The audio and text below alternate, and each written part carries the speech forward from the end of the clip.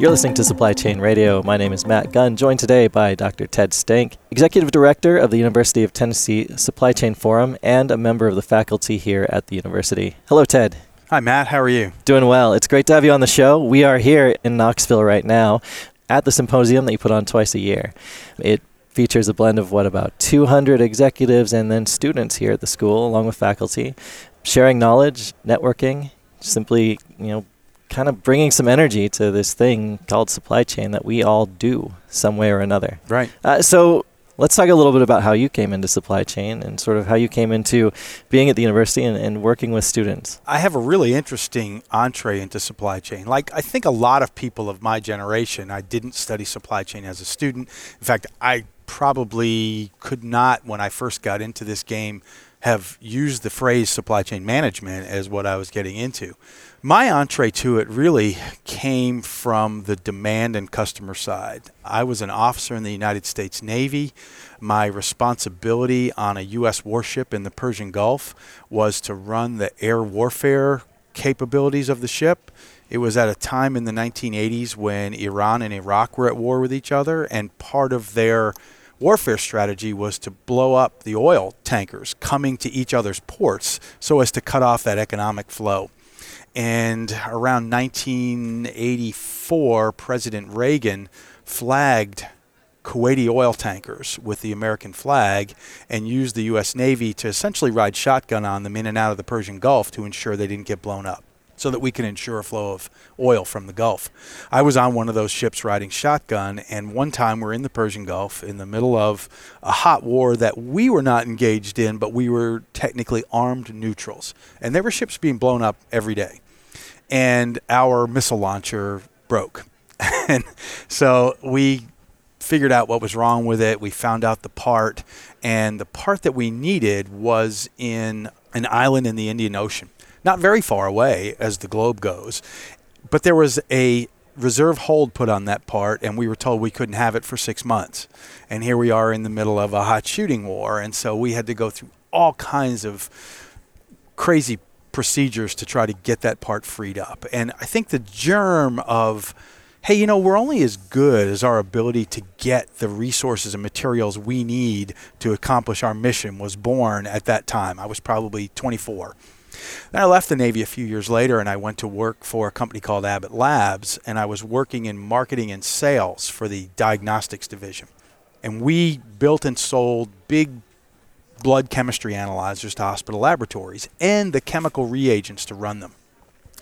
And the story was that in the early 1980s, Abbott was the first company to automate this kind of blood chemistry testing, and it revolutionized the industry. Abbott jumped to better than 90% market share in the industry. And 8 years later, Ted gets out of the Navy and goes to work with them in marketing and sales. And by then, we were losing market share because other big companies had entered the industry. We did a real introspective marketing strategy exercise to figure out how we could reclaim market share, and we determined that Abbott had the most intensive distribution network to get these chemical reagents to hospitals of all the competitors.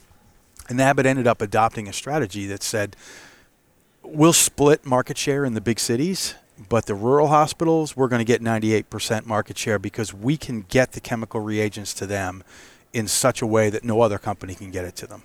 And by the way, it was called Abbott Diagnostics Division, and they called this marketing strategy added value. And that's the mindset I was in when I left industry to get my PhD. And I went and met a faculty member who had just graduated from Michigan State University, and I told her my idea of what I was interested in, and she said, "Oh, you're talking about using supply chain strategy as a competitive weapon." And I said, "Oh, okay." And that's kind of where it started from. So it just crystallized from there. But that experience, that's not something that is a very typical journey in supply chain. You don't think about risk management and disaster preparedness as missiles coming in to destroy your container ships, right? Yeah. A different beast, but you're bringing to it this view of very real issues in the supply chain that people are going to see at some point or another, right? Exactly. And so I think tying back to that first statement that you made, you didn't come into this industry by thinking you would ever be in supply chain. You might not have even known what supply chain is, but that's different now. You've got a whole program around that right now, and by various measures, it's the second or third ranked in the country. these students that come into it have an idea of what supply chain is and what they're going to do. Is that accurate? Some do. Some do. Some have done their research and have determined that Tennessee has a great program in supply chain management, and that's what they want to major in. More, however, come to us after they've been exposed to what supply chain is. They think they're going to major in something else, and then they take a class that we have for all business majors. We have about 6 courses in all different areas of business that we feel that every business major needs to be exposed to, regardless of major, and supply chain is one of those. And a lot of people come into the business school probably because their parents have said, you need to major in something where you're going to get a job. And they've heard of marketing, and they've heard of accounting, and finance sounds like money, so that should be a good thing. They have no clue what supply chain is, most of them.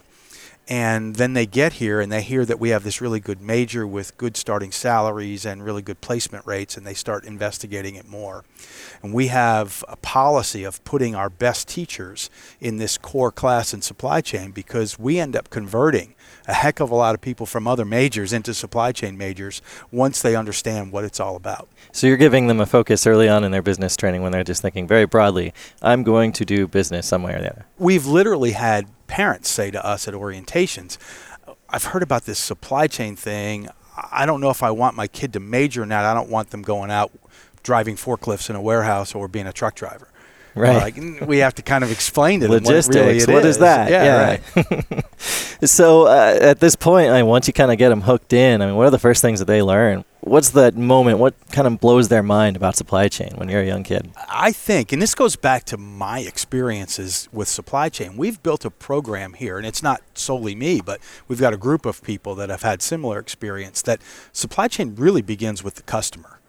Procter & Gamble has this perspective that there are 2 aha moments in a customer experience. The second aha moment is when they get a Procter & Gamble product home and go, aha, I really love this, I want it more. But the first aha experience is they walk down a supermarket aisle and they see the product and they go, aha, I want that product. And the second aha never happens if the product's not on the shelf. And supply chain is responsible for getting it on the shelf. So we have a perspective that supply chain is absolutely essential to everything that happens in business, because you can have the greatest marketing and promotion and product development, but if you don't have the operational processes to deliver on it and fulfill that demand, nothing happens. So we are very demand driven with the start of it, and I think that strategic perspective on it really captures a lot of students, whereas other programs are much more operations first. We're operations second. So they would lead off and say, okay, supply chain is all about managing inventory in a warehouse, and here's what you need to know about inventory management and warehouse management. Or it's about making product in manufacturing. For us, we want our students to understand what is the strategic reason and importance and financial contribution of the supply chain, and then we're going to teach you how to build a supply chain to create that kind of value. I think that's a really interesting and a dynamic approach. You don't want to get into the weeds of what procurement really is when you're a 19-year-old entering college and you got a 100,000 seat football stadium in your backyard. And 2/3 of the student in this initial class aren't even supply chain majors. Mm-hmm. So we've developed the class for people who will probably never be exposed to formal education in supply chain again. What do you need to know about it? If you're a marketing major, and 20 years from now you might be a chief marketing officer, or a finance major, and 20 years from now you might be a CFO. Why do you care about supply chain? And it's not because you need to know how to store products in a warehouse. You don't care about that, but you want to know, how does operating my supply chain better to optimize customer value in such a way that it provides great return on investment to the financials? That's what you want to know. So you're finding these interconnectivities that are going to speak to the terms that they kind of understand, right, where at the end of the day, it isn't this very dry movement of goods from one place to another and finding it on a shelf. It's very dynamic. It's very fluid. And then the students who decide, I'm really turned on by this, I'd like to major in this and make this a career, then we start giving them the depth in the individual operational areas. So as you start to do that, There's a lot of technology just today that didn't exist 5 or 10 or 25 years ago. What are some of the things that these students are coming into the workforce prepared to do that you might have never imagined was part of being a supply chain professional? The story of our curriculum has been continued expansion over the last 10 years from what was a traditional transportation and logistics major to a true integrated end-to-end supply chain major. So initially we added courses on procurement strategy, supply management, manufacturing and service operations. 3 years ago, we added a course on supply chain information technology that exposes them to a lot of the technological enablers of creating supply chain value, and includes taking them into some pretty sophisticated laboratory spaces to use some tools that they're going to confront when they get out in the world today. So that was a big change that we've added. More recently, we've added a planning class, so kind of an integrated business planning class across demand, supply, financial planning. And the next step that we're going to add is a very hands-on project management class. Obviously, not all students are going to be able to take that. It'll be an elective. The next major thing that I think it really bears mentioning is our statistics and operations research department, separate from the supply chain department, has created a business analytics major, and probably the fastest growing major minor combination in the business school is supply chain major, business analytics minor. So you're getting into some of those fine details as they shape their curriculum, as they fine-tune what their degree is going to be. What does this mean for a company on the other end to hire these students and put them in the workforce? Are they that much more prepared by having that exposure? Well, early on? Our sponsors, our forum sponsors and partners continue to tell us the things that we need to know to change our learning objectives so that these students hit the workforce with the kinds of skill sets they need to succeed. And a couple of things that have changed in the last few years were, first of all, a broader sense of the integrated end-to-end knowledge set in supply chain. Second of all, some better skills in customer-facing scenarios so that you can sit down with a customer and understand what a customer needs from a supply chain standpoint and be able to interact in a customer basis so marketing and sales isn't afraid to take you along on a ride that you're going to say something bad. And then probably the most recent is this analytics toolkit that we really need to push supply chain managers to be able to have the capabilities to make fact-based decisions. And to make fact-based decisions, you need information transparency, you need the ability to take data and at least communicate to your IT group what kinds of information you need back from that data to make fact-based decisions. That's interesting. And so there's another dynamic to this too, and you hear it with some of the speakers that come from some of the major companies out here, but injecting purpose into everything that they do, bringing in this workforce culture that is responsive to the needs of the new workforce. What is it that, say, one of these companies hiring someone out of a school like this should understand about students that are involved in supply chain at an early age and coming into this world and want to make a difference in some way? Yeah, that's a great question, and we hear that a lot from both our students and from our recruiters. And I think the best companies have understood that. No, you always hear a lot of people saying, oh, millennials want to go out and be vice presidents right away. I don't think that's necessarily true, and I think that our students are savvy enough to know they're not going to be vice presidents right away. But as they enter the workforce today, I think people are looking for an opportunity to see how what they're working on contributes to the greater whole, and to see in a very clear fashion what they need to excel at and in what time frame so they can move to the next level. They want to have really clear career planning goals and career planning paths and understand how they can make an impact. Right, and I feeling think attached to the business that they're in. Right. And I'm a baby boomer, right? And my perspective was, go out and work, shut your mouth, keep your head down, work your butt off, and when the time is right, somebody will tap you on the shoulder and say, okay, it's time for you to go to the next job. And we might have griped about that, but we didn't have the perspective to say, hey, it's okay to ask your organization, why am I doing this? Where am I going? What's it getting for you and for me? We just kind of were like, oh, you can't ask those questions, Right. I mean, it's a different world, it's easy to get into that stigma of, oh, these kids are just so entitled. Right. They want everything right away. But finding that balance in between doing the work and really investing yourself in that company and getting the rewards on that other end, I think it seems to be where it's heading to. Frankly, I'm very excited to see the millennials grow into their managerial careers and see how the workforce will change. I think we need some potentially dramatic overhaul of the work-life integration. We used to call it work-life balance, and that suggested that there was a finite line between work and life.